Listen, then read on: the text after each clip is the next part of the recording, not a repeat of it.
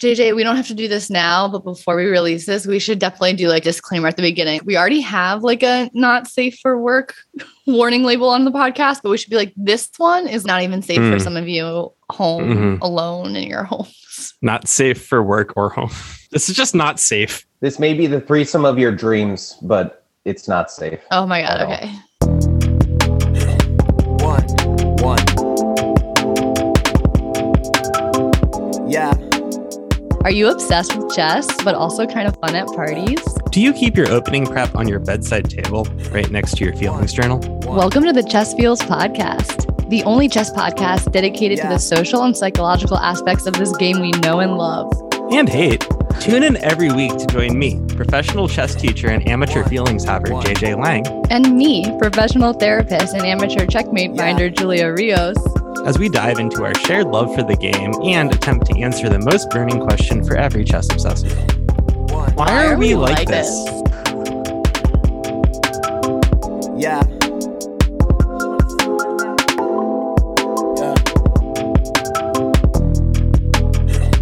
One.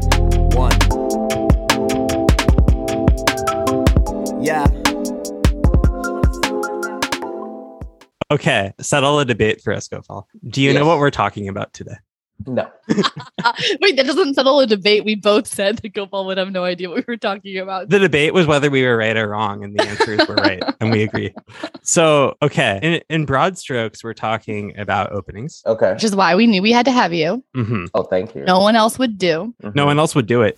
Everyone would do it. Everyone hates talking about openings. This is kind of the whole point. No one ever talks about openings. I feel like all the people on chess Twitter, like, oh God, they all want to talk about openings. It's so bad. Yeah, he's joking. That's actually why we're here. So we're going to talk about this question of, what openings you play and what that says about you. And we're going to talk about why people think that, what you as like an opening expert and researcher think about that. Thank you. I thought it was a platform for me to roast people, but it is also that, obviously. This will keep coming back, but this was like the episode where like we have to do this. Okay. So that said, Gopal, please introduce yourself. JJ, please introduce me. All right. Yes. Ladies and gentlemen, in the building, Professor Daddy himself, National Master Gopal Menon. Hey guys. Gopal is the living embodiment of chaotic good. Gopal is an incredibly strong chess player, but blitz specialist almost, and opening, walking, living, breathing, shitting database. Gopal does work as seconds for various grandmasters. Gopal's always on the cutting edge of the opening, and his knowledge and love of chess is truly astounding. And working with Gopal as a coach has helped my game and my enjoyment for chess so much. And he's just one of my favorite people on the planet.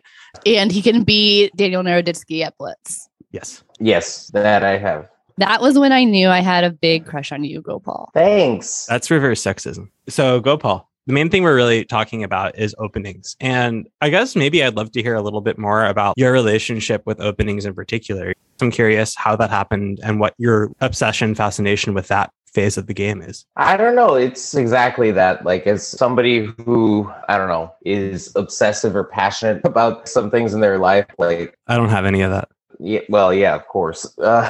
Chess was definitely one of them. And then openings just somehow always attracted me. Like, it started with Bobby Fischer's games when I was a kid. I've seen almost every Fischer game that I could get my hands on many times over. And seeing his very scientific approach, I liked his style. And so I just started looking at those openings, and like those are some of the sharpest openings you can look at. The Najdorf, King's Indian, attacking the Sicilian with the open Sicilian. I was very heavily influenced by Fischer, and even now, like, I still find myself coming back to a lot of those ideas. They just grabbed my imagination. I really don't know how. And sometimes I feel like I should be doing some actual studying, but I just can't stop, even if it's for a student or some new idea for a grandmaster. It's just something that'll suck up like 4 hours easily. So when you're going down that rabbit hole, what is it that you're looking for? When do you feel like you've reached a good stopping point? Or when do you feel like satiated? Oh, with regards to a particular opening line? Yeah, I mean, it's just like to a point of clarity, like you definitely don't want to analyze to a point where the engine gives zeros and think it's all good. That's the most deceptive evaluation of all. But like, if the line is very sharp, you want to analyze to a point of clarity where things have kind of settled a bit from the early action. There might still be tension, but you want to make sure you still have a certain plan. Like this is a problem that black faces sometimes in lines of the Roy Lopez, like some of the close variations or like Breyer, where I think Nagy wrote about this once. A lot of the computers will give a lot of zeros in some lines, but black's actually just being suffocated with no counterplay. I've done it before. Like it's so irresponsible right when the action's starting and you've sacrificed a piece or a piece and a pawn and the engine's like, oh, you're all good, zeros. You're like, okay, sweet, job done. That's not going to happen. So you want to make sure that there's some sort of clarity and just being specific with your evaluations. It's interesting to hear about, Gopal, because I feel like I almost have yet to go through that process. I feel like when I started getting into chess, so much of the advice I was hearing was, as a beginner, don't focus on openings, learn tactics, learn foundational principles. And so I did that for a long time. I didn't really explore openings at all. Honestly, like really until I met JJ. And then I put together a real repertoire for the first time beyond, I play E4. And it changed my chess profoundly, but I haven't had that same experience as you of really doing those deep dives into these novel ideas and grandmaster ideas. And whenever you talked about it, it makes me feel so excited. I'm like, oh, I want to do that. But it also feels simultaneously totally over my head.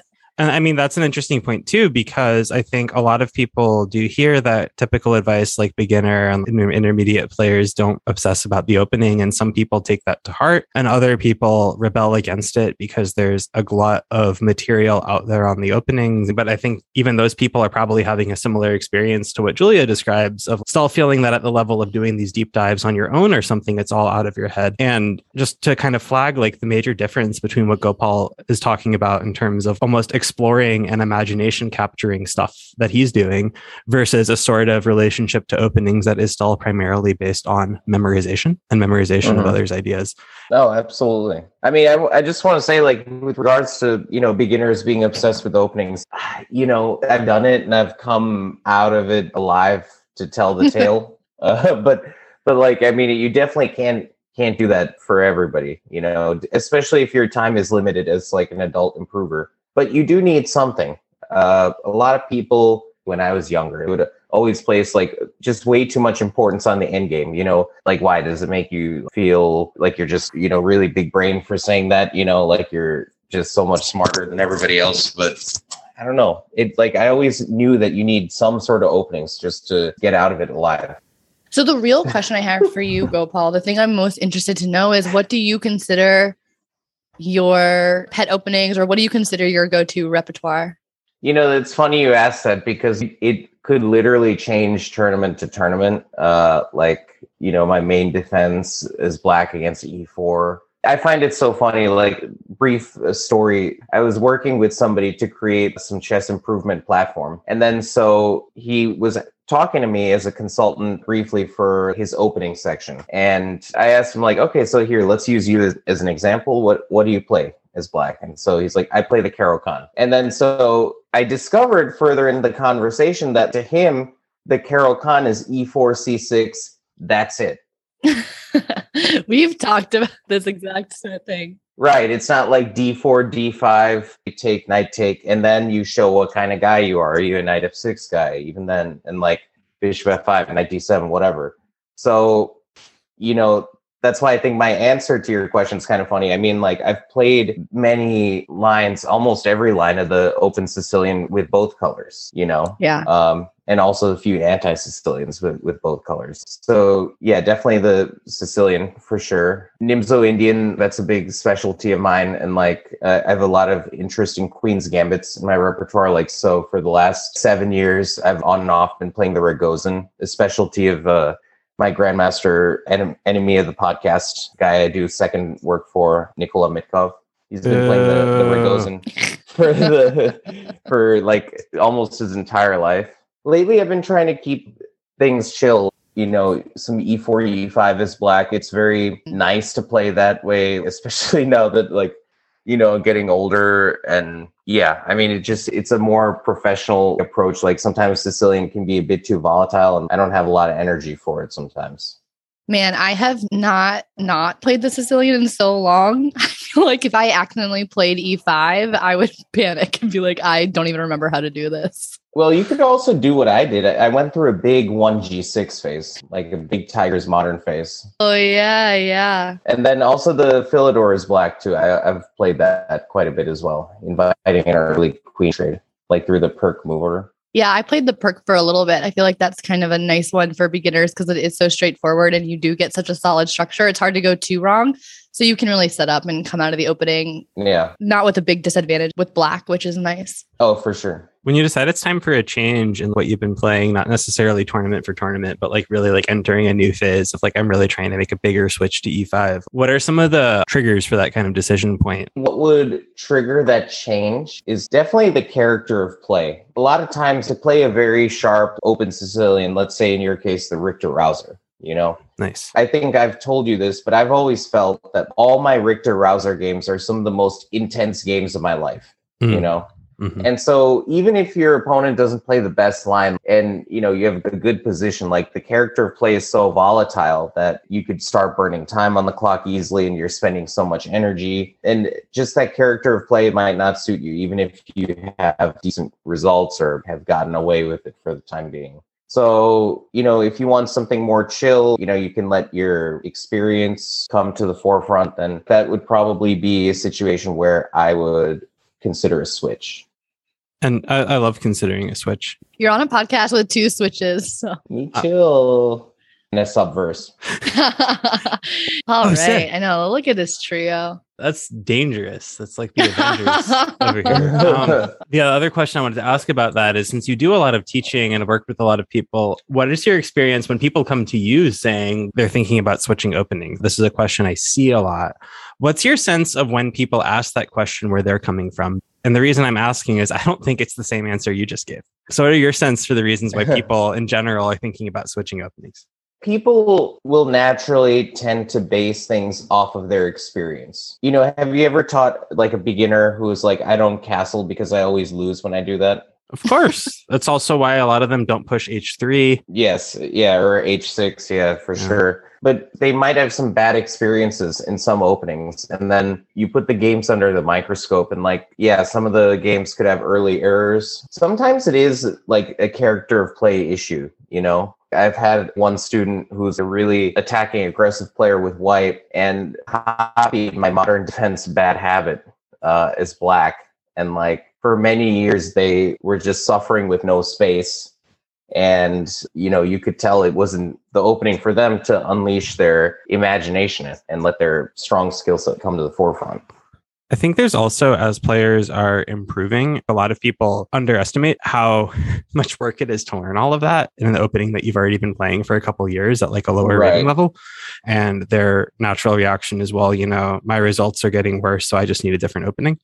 And that's just always the one that scares me. And I don't know if this is true within the students that you coach, but I would say that's the thing that I see the most often. Like as my rating is going up, I feel like I'm outgrowing my opening. Like it's not successful for me anymore, as opposed to there are some other parts of my game that might be creating that ceiling in my rating. Right. Or the games are not necessarily decided there, you know? Yeah.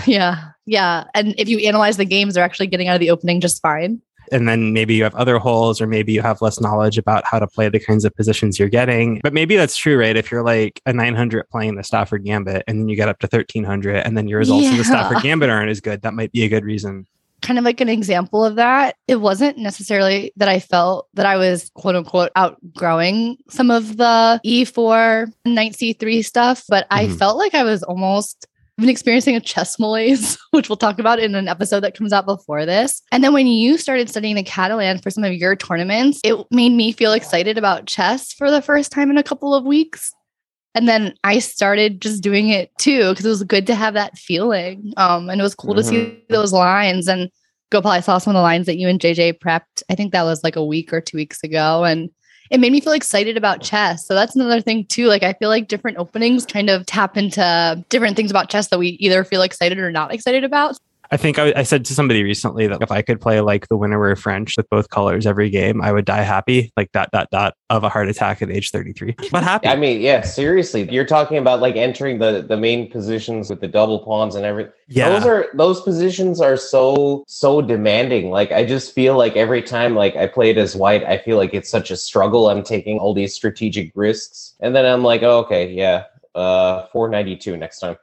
And then next time comes and then the adrenaline starts pumping. Right, exactly. I mean, the French defense is such a beautiful opening. I don't understand why all the memes kind of shit on it. It just doesn't make any sense. But that is almost the beginner mentality, right? Of, well, I blocked in my bishop, so this must be bad. That's an opening principle. I got to get my pieces out Well, first, why do we listen to these people in the first place? That's what we should really be asking. It is a dominating voice online. Fucking terrible. That's a good reason to not listen to it. Well, that's a really good segue. And this is an idea that's predated social media for sure. But this idea that certain openings are good and bad, certain openings, are for losers versus the cool kids. Certain openings just lead to passive play versus more active play. And I guess my question is, how do you think certain openings get the reputations they do as like the shitty ones or the uncool ones? I don't know. I was thinking like, okay, the French is kind of an easy target, because it allows the exchange variation, but those people are like kind of also considered pariahs of the chess world. But the exchange French is actually like, it's a very smart choice. When we talk about these strategically complex lines of the winnower, right? Like the exchange French, it's underestimated. Like there's a lot of life, like a lot of pieces are still on the board. That was one of the biggest revelations. Like last summer, I was seconding my friend Alex Velikanov, FM Wisconsin, and like he plays the exchange French. And then so I was like, I'm going to learn this entire repertoire. So I researched it and I actually found it very interesting. Even Magnus played a couple of good games. But like going back to how it gets... certain openings get their reputation, like, I think if people hate something, like they're going to naturally shit on it. So the French defense is very solid. It's like, it's not the easiest opening to beat. So it's natural for people to shit on it. And that's probably how it gets its reputation. And in addition to what you're saying about openings being hard to beat, I think also a lot of the openings that get shit on, to some exception, are hard to play, or at the very least, they're hard to play properly. But wouldn't the London fly in the face of that, JJ? That is why I started to hedge. But I was going to say for the French, for instance, it's very easy to quote unquote play the French in the way that person Gopal was consulting for plays the Caro-Kann, where you put your pawn on e6 and maybe d5, and then you play knight c6 and never play to undermine. And you're like, fuck this opening. This sucks. And I think that the London clearly is an easy opening to play, but the reason I had that hedge that anticipated Julia's low blow of a question was the London's a very easy opening to play in the very basic sense of, if you play the Caro-Kann by playing 1c6, you can play the London that way up to move 7 or 8, and in that sense it's a great opening for you. Yeah, like a scheme. It is a scheme, but in another sense, if that's how you're playing the London, you're losing any opportunity for nuance or interest or picking subtleties or variations based on your opponent's setup. And you're going to end up in an incredibly sterile and dry position every time. And then you might actually still hate playing it because it's a scheme, but you've lost the opportunities to deviate in a way that could be fun. Yeah, and because it could transform in different rich positions. And, also, too, just one thing I'll say about certain solid schemes like that, I've noticed a tendency, especially like with adult improvers who want to stay solid or whatever, so they pick some of these more like solid schemes naturally. The Benoni. Yeah, yeah, the Benoni, the Richter Rouser, the French winnower, everything. Keep it simple. Keep it simple, Overthinkers edition. I really hope someone listens to this and is writing it down and they're like, okay, keep it simple. Play the London and the Benoni is black. Man, it's funny. Just a quick sidetrack. I've thought about making what's the most messed up repertoire? And so London and Benoni, that would be up there. That's probably the most fucked up. That's a fucking combo. But isn't that exactly what our dearest friend JJ Lang plays? Yes. Yeah. I mean, I guess. Wow. Inside me, there are two wolves. Yeah, okay. I love it. Can you take the Benoni wolf out of you and tell him to come over to my room real quick? No, I'm just kidding. But anyway. Am I the Benoni wolf? Sorry, keep talking. You're inside JJ right now? Not right now. Okay, well, yeah, I was just. If you're the Benoni wolf, I just want that wolf to come over and be inside of me for a few minutes. I'll bring him back. The Benoni Yeah, wolf go never ahead. pulls out. Is that what you wanted? That is such the fucking vibe. There you go. Is that what you wanted, like Julia? that. Is that what you wanted? How did you know? How could you tell? Welcome, Gopal. Are you having a good I time? love it. I love it. Honestly, I just wish I wasn't so hungover.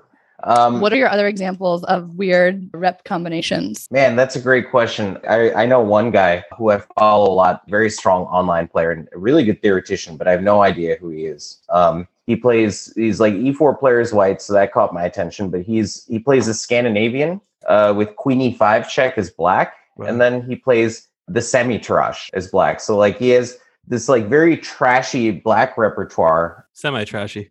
That's such a good joke, JJ. Yeah, that is cute. I like that. I'm never going to call it anything in my head besides semi-trashy from now on. Yeah. That's an endearing name. I kind of like it, honestly. And every time you play it, you have a semi, right? A little bit until I start to see it too much. Then, It wears off.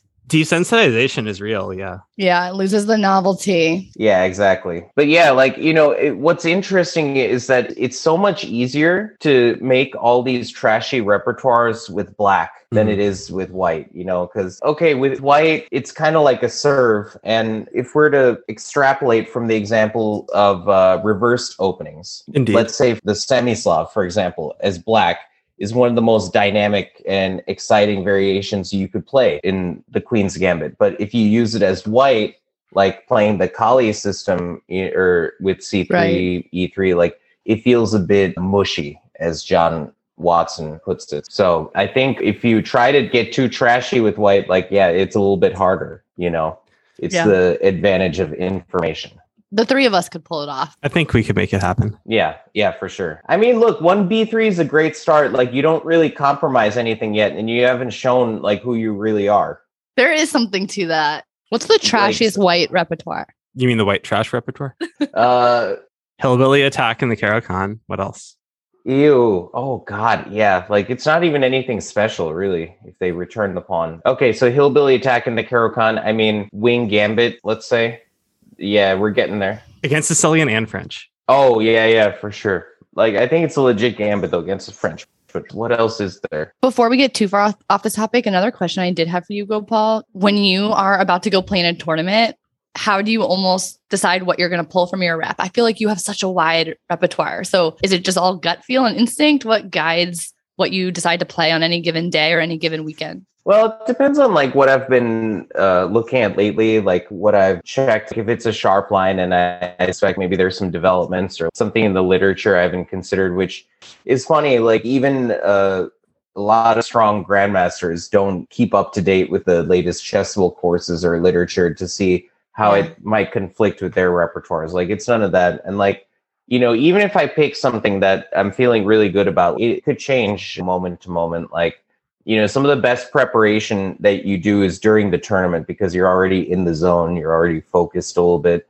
and you're just thinking a bit more about chess, and you can find stuff that you've overlooked when you're in that zone. But yeah, that's kind of how I decide. It's a lot based on my mood. In light of talking about this idea of openings being indicative of the style of player you are, your personality more generally, and how that's clearly bullshit and coming out of like a lack of hatred, which I would say is also a lack of understanding, let's make a BuzzFeed quiz for figuring out what kind of opening are you and what kind of questions should we ask about a person's life and day and stuff in order to put together the perfect quiz, which we can then sell them to mine all their data. So I'm trying to think, like the last one I did of those was which Real Housewives character am I? So I'm trying to think what type of questions were there. So it's like, pick your perfect night. Is it like a night out with the girls, cuddling with your cat? Yeah. That's a good question. Oh, and like, how do you handle conflict? And see, for me, shutting down wasn't an option. So I had to choose like being catty with the rest of your co-stars or whatever. So, Yo, what?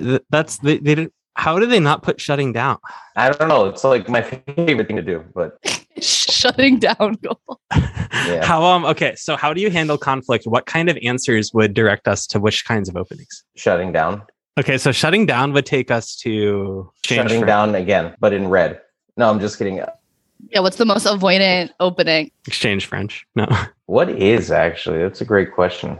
B6. Before B6. Yeah, wait, I like that's a good answer. Yeah, Yeah. I love that. Oh, like a hippo. Nice. Yeah. And I could see that. for being catty with other people, so catty or passive aggressive, what openings are those? Scandinavian.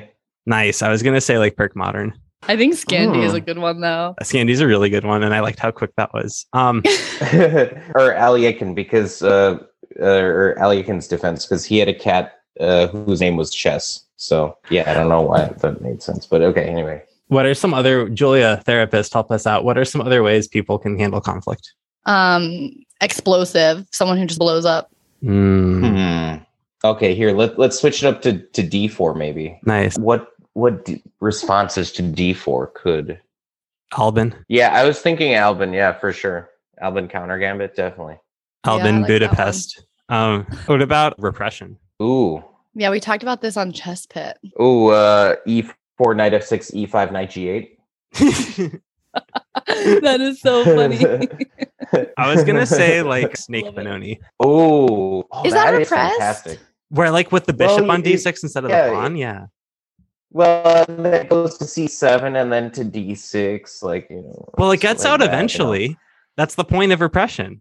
Oh, exactly. Yeah. Or bishop E5, like you could come out, like, I mean, yeah, it could happen very quick. Or man, if you tuck it back to F8, oof, that's gonna stay there for a while.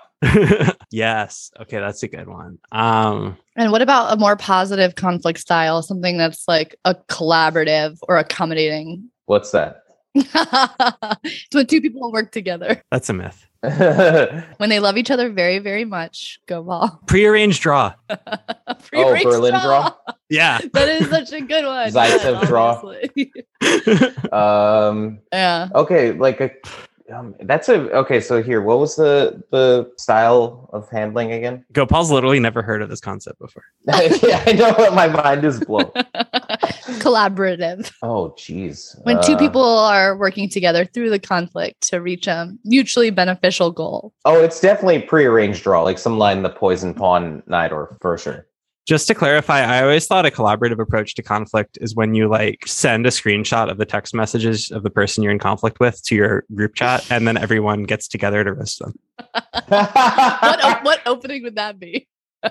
I mean, probably like Bishop G5 Knight, or because that's like what I always show to y'all when I need help. Yeah, that's true. What is the favorite opening of gaslighters and manipulators? What is a male manipulator opening? I think King's Gambit. That's the first thing I think of. Whoa. I love it. Okay. High Those are school some fighting JJ. words. Yeah. Yeah, what feels manipulative? Okay, I just want a more specific manipulation example so I can get the vibe. Men who DM me and say, "What's your rating?" But I like men who like just ask if you like want to play a game, like no context, no introduction, just like, do they think that you're gonna like fall in love with them if you play a game of chess with them? Oh, that happens at least once or twice a week. I know. Yeah. Now that my DMs are closed, JJ, people will actually just tweet and at me and send me game invites. But now it has to be public on Twitter, like where everyone can see it, because you can't DM me unless I follow you. And then I can roast them. I'm gonna start tagging you, Gopal. I'm just gonna send them your Lee Chess at, and you can play them. We can make a like Julia account that Gopal has the password to that like responds to all of these challenges. Oh, wow. Yeah. And speaking of avoidance, let's go back to male manipulators and gaslighters. Oh, what shit. Openings do we have for them? I think I'm getting where I want to. Sorts of lines in the Scotch Gambit and Italian Gambit that have been refuted, but they play very confidently and forcefully. Yes. Wait, JJ, that's brilliant. It's all the men who try to play fried liver when I played the Sicilian. At my level, Gopal, this happens once a month. Yeah. Okay, that makes sense. Oh, I love it. Ugh, who let the men on the internet? I'm like, do not gaslight me. I have already played C5, sir. Oh, also, even worse, I play the con. So I played C5 and E6, and I still get attempts at fried Knight liver. G5. Yeah. G5 exclaim. Man, Once a that's month. why Okay. your DMs are closed, huh? Unfortunately, you can't do that on Lee Chess, as far as I know. JJ, what were you? What were you saying when I Oh. interrupted you? I feel like you had a good thought. Yeah. Oh, it was just literally people who, if they see you moving really fast, like you're pre-moving your King's Indian or something, when you play G6, they just blitz out Bishop H6, relying on you pre-moving Bishop G7 and then just taking it. I feel like that's like a male manipulator opening too. Yeah, for sure. I guess so. Yeah. Maybe I that's call more. that- Maybe that's more of like a pickup artist thing because it's a lot more of like a trick than it is a sort of like vibe. Yeah. Oh yeah, for sure. Yeah, and you see the highlight reels like where it works, and then like, of course, my favorite things to do with my cousin, like me and him. We've watched probably like every pickup artist cringe compilation, and we hold hands to comfort each other. Those are my favorite pictures that you post on social media. I know, right? Because you do the same thing with your cousin, right? While watching Impractical Jokers. Yes, how did you remember that? Oh, I hope Katie listens to this. Yeah, when we watch Impractical Jokers, it's so cringe, but we love it. So we have to literally work through the cringe together. Yeah. And then like, yeah, we pause and then we yell at the screen and all that stuff. I wonder what a peacocking chess opening would be. Maybe like playing the poison pawn Nightorf when you're like 1,000 or something. Literally posting any progress on like a lifetime repertoire when you're below 2,000. 2,400 is peacocking. Oh God, that is peacocking. What are some other terms that? Well, anyway, that could be a separate pickup artist podcast. Like, you know, but speaking of pickup artists, like this is a good segue to sexual proclivities. Here we were talking about this whole idea of chess opening saying something deep and profound about your character. And so we were talking about, but is there anything that openings can actually tell us about a person? And so, Gopal, do you think there is anything that you can learn about a person from seeing what openings they play? You know, they can say something about their personalities, but definitely more. I think they can tell you a lot about their sexual proclivities. Ooh, For sure. that makes a lot of sense. I remember reading that in multiple books, and I know it's maybe a little bit overdone, but we should definitely talk about that a little bit. So why do you think there is such good insight into like how people have sex and like to have sex and what openings they play? I mean, great question. Like, as somebody who's saving himself for divorce, For my divorce, right? yes. Whichever one of us goes first. Yes, exactly. Too bad your DMs are closed. They're open to you, Gopal. Oh, sweet. I'm not sure. I kind of would like to defer to the therapist on this one. Like, good Julia, idea. you have a good knowledge of a wide range of openings. Like, Yeah. I mean, I think for the same reason that we map it onto all personality traits, right? Like some things are just a little bit less inhibited. Some are a little more repressed. Some are more playful. Some are more adventurous. I think that we can map it on exactly the same ways. We all have a gut feel. Like we all kind of know. right. So Gopal, let's put you on the spot. Which openings fit JJ and myself to the best of your knowledge? Oh, Oof. individually and together. Yeah. And if you don't say the grob for me, I'm going to flip this table over. I mean, okay, so like if you guys have it, oh God. I love how almost uncomfortable you are. No, I'm just like, I wish I was better prepared for this. This is an open, safe space. As long as you say the grob. Let's say for JJ, definitely the Benoni, Right. if you enjoy disappointment. I do. I really do. Yeah. He knows me. I didn't want to say that to Julia because I don't want Michael to feel like I'm adding him or whatever. You can nag Michael. He likes it. So, for Julia, I don't know. I kind of get a Dutch defense vibe from you. What vibe, Gopal? A Dutch defense vibe. Okay. Say more. Yeah, like, you know, a Leningrad or a Stonewall. Like, it's a pretty switchy opening, I would say. I really like the idea that you just called Julia a Stonewall when it comes to sexual proclivities.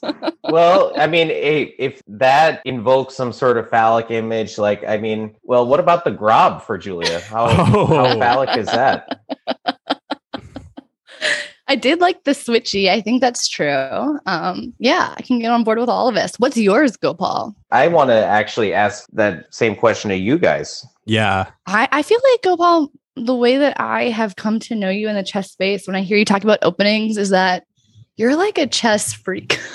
Oh God, I am. Like your Nimzo Indian stuff is kind of wild. Your G4 things are a little edgy. I feel like it's got to be something really good. It's the D4, knight F6, C4, A6. Oh no, that has a reputation. Yeah. Okay. Yeah, a little quirky. I could see that. I could definitely see that. How do you see yourself, Gopal? I don't know. I mean, I used to be a huge Grunfeld player, but like not so much anymore. I mean, nowadays I kind of stick to the King's Indian, like sometimes Benoni. Why are we like pretending to brainstorm all these openings when we know that all three of us are just Benonis? That's true. That is true. I mean, like, am I a switch? Is there such thing as a switch verse? Yes, obviously. Yeah. Here, let me look this up real quick. I wonder if there's a BuzzFeed quiz for this. Oh, we could all take that. Yeah. Yeah, let's just figure this out once and for all. Yeah, I guess maybe switch verse. Interesting. I have to take a shit and I kind of want to have a smoke. Is it okay? Do you have enough time? Just smoke on the toilet. So you just do those at the same time. I've tried that. You said you're a verse. Make it happen, Gopal. I wish he was recording himself on the toilet. I know, me too. What is Gopal's opening? Gopal reminds me of like I don't know, but something kinky. Oh, yeah. I mean, like, he really could be like a hedgehog. Because, I mean, I was thinking like it's all about being very restricted, but then like also very dynamic. I mean, it's a very verse opening. And it's also, I don't know, like sometimes you're looking at it as like this person just loves to literally be suffocated. Oh, that's true. It's like tie me up. And then other times it's like this person is just ripping you open. Yeah. It's like such a switch. Yeah. Okay. Oh my God. You fucking convinced me. Gopal sit on my face, Menon. We can keep that in, and then we can keep all that in, and like he can hear the episode. They'll probably never listen to it and be like, "What the fuck?" And just no, he's not going to listen. He's not going to listen to this. I can tell he hasn't listened to the podcast. Yeah, imagine going on a podcast and not having listened to that podcast before. To every second of every episode before. Wow, Gopal, that was really fast. Yeah, I mean, I had to test out my theories. So I was thinking about some good verse openings, I guess, or switch verse. So like, interesting repertoire idea could be like Sicilian is black, like whatever Sicilian line you want. But then, shameless plug for my latest article, C3, E5, C4. And then, if C3, D5, knight F3, C5, C4 with a reverse. That is switchy. It's like, I don't care if I'm white or black. I'm going to still play my weird shit. Yeah, exactly. I love that. I was making the claim to Julia, by the way, while you were out, that the hedgehog is one of the kinkiest openings. Oh, definitely. Yeah. Heavy kink. Because like sometimes you see it and it's like, damn, this is like so aggressive. It's so dynamic. It's so tactical. And the other person's like, does this person like want to be smothered? Do they want to be suffocated? Like, are they just into breath play? Or not. Exactly. Or not. Yeah, exactly. I mean, it's like, let's say you meet somebody, right? And then whatever, you go home together and then all of a sudden, you're in your little hedgehoggy vibes and stuff. And then they're countering with the traditional F3, B3, like. But then you get to back up to it. You're like, okay, never mind. Keep the handcuffs in my purse. Yeah. Yes, exactly. And then, okay, whatever. Then you meet the person with F4 and G that comes at you with F4 and G4. You're like, oh God, what did I get myself into? Oh yeah. Yeah. That's like, we were talking about like, in addition to this idea of kinkier versus less kinky openings, also the idea of openings that think they're kinky versus kinky openings, and how like something like the fried liver is like somebody who's watched 50 Shades of Grey once and is like, yeah, you could say I have a dark side. Right. Or like then they like pull out a belt and spank you one time. Just very, very gingerly. And then straight to missionary. What openings do people who think they're good in bed but aren't? What openings do they play? Oh, that's a great question. I know. To continue with the theme of dunking on my repertoire, I mean, probably the Najdorf, like at like the club level. But people give that up quick. I think someone who plays the Najdorf and sticks with the Najdorf, maybe they weren't great at first, but they were confident and then they figured it out and like learned some new tricks. Most people, I feel like, try the Najdorf, get the floor wiped clean with them, and then they're too scared to ever play the Najdorf ever again. And they're like, oh, it's too much theory. Fuck the Najdorf. Someone who plays the Najdorf and sticks with the Najdorf, fine. Maybe at the beginning, it's a little clunky, but they end up kind of knowing what they're doing. Unless they like lose in 18 moves and they're like, was that good for you? But then do they keep doing it? That's Yeah. my question. Yeah. And they keep Well, losing yeah. the That same way. person that person sucks in bed. Yeah, Yeah. for sure. Yeah, I mean that's big bottom energy, I would say. Like No. Don't besmirch We don't the hate bottom. on bottoms. Yeah. Yeah, what's a bottom opening and what's a power bottom opening? I'm not sure. No, it's not shitting on bottoms at all. Some bottoms like that. Well, exactly. I mean, like, I think the bottom that loses in 18 moves in the night, or okay, that's kind of an occupational hazard. And then they keep doing it though. That's the thing. That's the bottom energy I'm thinking. Or like doing something very irresponsible and enter the sharpest line without any protection, or I mean, theoretical knowledge.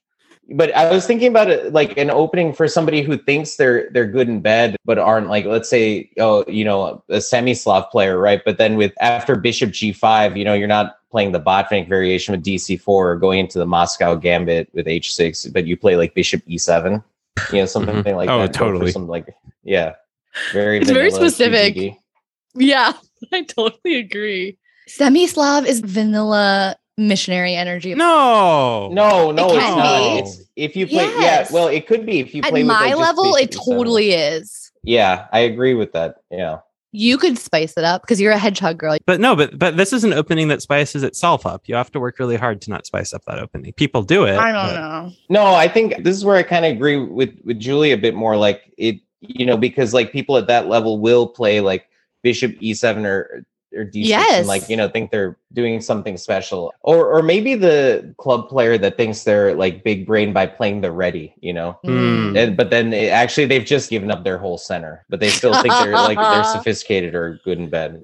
Oh, I think that works. Yeah, because it sounds like big BDE, but Yeah, but you can't do it right. You just lose your center. It happens. Okay, I'm nervous. I know. I'm nervous too. Or It nervous. happens. I was going to say another kind of opening in a very different direction of someone who thinks they're good in bed but aren't, are people who do something like the Berlin, trying to get into the Berlin endgame and then just aren't good at endgames. Oh, for sure. Yeah, I could see that. Like yeah. people who are like, I'm a very positional player. I'm a very solid player. I like the endgame, and just trade away any sort of strategic advantage into a worse endgame. I think that Mhm. works. And it's like, no, you're just afraid of keeping the pieces on. What about someone who comes off as being kind of repressed and maybe a little vanilla, but then is like secretly a closet freak? I think that's like what a lot of my repertoire is, I think. Yeah, Joe Bava London 100% fits that perfectly. We think of the London as being very buttoned up, but then it's like, no, I'm down to clown. Oh, yeah, for sure. With Knight C3, you could kind of tell, like, that's a little kinky already. That's like, you're about to square up your tab at the bar, and then you look at this person, then like you both have that look in your eyes that and then they just say something, you're like, oh, okay. It's like the energy just That's shifted, the wink. Yeah.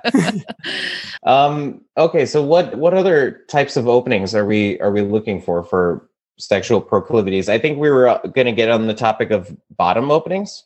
Yeah, let's do top and bottom openings. Yeah. I think the bottoms can go first for once. Why is it not just like, again, Kirk modern? I was going to say G6. Like, No, I think so. yeah, definitely. I think G6. I mean, as a reformed modern addict myself, yeah, I could definitely see it. I mean, maybe power bottom is more, because like these are incredibly dynamic and aggressive openings, but they're very much in response to. So I'd say maybe power bottom, and then maybe like more of a traditional bottom is like Caro-Kann. Well, the classical variation of the Caro-Kann where, with Bishop F5, where both sides castle queenside. It's like two bottoms kind of arguing like who's going to climb on top tonight. See, this is why it's so chaotic. So many things are happening in my mind as we have this conversation. So like, somebody that comes off as quiet, but it's like kind of a low-key freak. Like, what about the Caro-Kann player that plays after knight take E4, knight F6, knight take F6, G6? I don't think I've ever seen someone play that against me. It's kind of it's out of style. The Bronstein-Larsen Caro-Kann, it's called, but like those are two of the highest key freaks I think in chess. Like there are lots of different setups Black can use apart from the obvious castling queenside. The real freaks that opening have shown the virtues of castling kingside sometimes with Bishop G7 and short castle. It doesn't look like it makes a lot of sense sometimes. Which kind of goes back to our point that we made at the very beginning, which was it's not really about the opening. You can be a freak and open with the Caro Con. There's no need to say I need to totally overhaul everything because the opening isn't working for me. And it's great to have lots of things in your rep, but you can play the Caro Con and do some cool shit. And that's why when people try and like distill the kind of opening you play into the kind of person you are, even in this very intelligent and astute thing that we're doing, it's like, no, you're kind of missing the point. It's like, if you're like in touch enough with who you are, you're going to have that shine through no matter what you play. And I can understand why you would want to really kind of emphasize that point, JJ, as someone who does play the London and just gets dunked on Twitter all the time. I see why you want to stand up for yourself. Well, no, it's their loss. I was thinking also, though, for a true top opening, I have a controversial pick here. Oh my God, I can't wait. Trumpowski. Love it. Yes. Yeah. Right? Like you're yes. Because you're totally, whatever they do, you're going to get the kind of position that you want and are prepared for. And it's not necessarily the direction they were going in. And they have very, very little say in what it's going to look like. Yeah, for sure. There's definitely something for everybody in the Trumpowski. Like, there are so many different exponents. For example, Hodgson, a true, perhaps top freak. Yeah, there's definitely something for everybody there, for sure. And relatedly, I think you might like this one too for top openings, is Bishop's opening for white. I knew you would like that. Yeah. You listeners can't see this at home, but Gopal's whole face just lit up. Yeah, definitely. Yeah. And I'm like, now I have like flow by proxy from that. I mean, what's nice about it is like you can choose the direction to go into traditional quiet Italian, or you could go into some like Vienna type setup. The Vienna feels kind of toppy to me because when I play the Vienna, that's when I'm sort of like, I want to be able to decide how this opening goes. And no matter how black responds, I can still put the pressure where I want it. Right. And it's not necessarily your traditional E4, E5 type game. Like, there are lots of favorable transpositions to a King's Gambit where you don't have to gambit. Yeah. That's some good shit. Don't need to be inconvenienced in such a way. And then there's the true like switch verse ways to play the Vienna where like you play knight C3 and then G3, knight G2. Oh, okay. Yeah. The solid. Yeah. Yeah. And like you don't even have to decide if you're playing for F4 or G4 for a while. And I would say D5 is the top move there after knight C3, knight F6, G3, D5. Yeah. Because then you're like, this is what we're doing. Yeah. That's what Evan played against me. I did lose a Vienna game to Evan Rosenberg. I guess he's an NM, so he probably should have taken that one, but I really thought I had a chance. As this is going on, I just saw a tweet that says that in whatever one of those online rapid tournaments, Magnus just opened a game against Duda with 1 F3. What does that say about Magnus's sex life at the moment? I think he's flirting with Ben Feingold. I was thinking about this time. I remember talking to this one grandmaster who I saw play E4, C6, F3, and his opponent played E5 and then D4 was the continuation. So I asked him, what if he just played E4, C6, F3, D5? And he said he was just going to transpose to the fantasy variation with D4, which we need to decide where the fantasy variation belongs. I think it's top energy, but it could really end up being bottom pretty quickly, depending on. We need to get JJ to play the fantasy. I think that's the one of the big differences in our reps. Yeah, we talked about that. I mean, as a big fan of Nigel Short, Yeah, it's more of a personality thing that keeps me coming back to the short variation. I guess like one more category I kind of want us to talk about would be an opening for those seeking a third. Oh, I love that. Yeah, I mean, not just a normal threesome, but like that specific type, like the seeking a third, where the, What opening says we saw you from across the bar and we like your vibe. That's exactly what I was thinking, JJ. What would that be? I want to say Catalan for some reason is the first thing that came to mind. I don't know. No offense, JJ. I'm a Catalan person myself. I don't think that this is a point of offense at all. Come back to our fianchettoed house. Yeah, I could see that. We'll show you our long diagonals. Okay. Double fianchetto. Yeah, I could see that. Yeah. It has to be something with a double. Have you ever been double fianchettoed? In chess, yeah. You guys, we're about to end this episode. We never talked about Bong Cloud. Good. I feel like the people are going to be disappointed. Yeah. That's definitely the person that thinks that they're good in bed, but they're not like. Yeah, that's perfect. That's the person who won't let their partner finish. Yeah, seriously. I'm going to edge you for 18 seconds and then I'm going to turn on the TV. That's specific. Are you okay? I mean, I know we've answered a lot of questions in this episode, but I think the only thing that has been clarified for me is that none of us are okay, really. Totally agree. As a licensed therapist, we should all go to therapy. Who would be our therapist? That's an interesting polycule. Yeah, who would be our therapist? Nigel Short. Ben Johnson. Johnson. Ben Johnson. Ben, please, we need you. We're all having a bad time. All right, Ben Johnson and all of our other listeners, thanks for making it to the end. How many people do you think will listen to the end of this podcast? Everyone who plays the London for sure. They have stamina. Hey, hedgehoggers like us, they have to have stamina. If you play the hedgehog, tweet at us with a link of you playing the hedgehog, and you will be entered to win our weekly prize of a premium membership to Lee Chess. One. Yeah. As always, thank you for letting us take you into this deep, dark forest. Where 2 + 2 = 5, and the path leading out is only wide enough for listeners like you. Intro and outro music provided by JPEG Mafia. We would be truly touched if you subscribe and leave us a glowing review. And tell all of your friends. Yeah, all of them. And every week, we'll be gifting one lucky subscriber who leaves a 5-star review a lifetime premium diamond membership to leechess.org. Unlocking all of their features. Even that? Especially that. And don't forget to follow us on Twitter at ChessFeelsPod.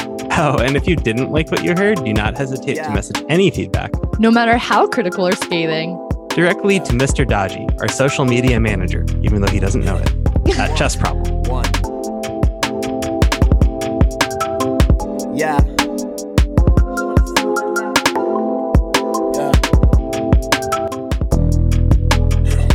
One. Yeah. Here we were talking about this whole idea of chess opening saying something deep and profound about your character. And so, Gopal, do you think there is anything that you can learn about a person from seeing what openings they play? Yeah, for sure. I mean, I talked about this a lot for years, actually. We would, be sitting in a bar and just be chilling. And if we're just seeing people in front of us, ooh, she's cute. What kind of opening do you think she is? And Polagevsky variation of the Najdorf, hell yeah. So I think it does say something a little bit about your personality. But I mean, openings are not the same now as they were let's say 10 years ago. A lot of narratives have changed. And Did you miss the segue I was trying to set you up for here? No. He wanted you to say, Gopal, that it can't tell us necessarily about your personality, but it can definitely tell us about your sexual proclivities. Yeah. Oh shit. Okay, here, can we? That was literally the setup, and it was pretty amazing. I even gave you a wink. Yeah. And then I thought you were getting there when you were telling the thing, and then I realized you weren't getting there. Can we redo that? Okay. They can definitely say something about their personalities, but definitely more. I think they can tell you a lot about their sexual proclivities. One. Yeah.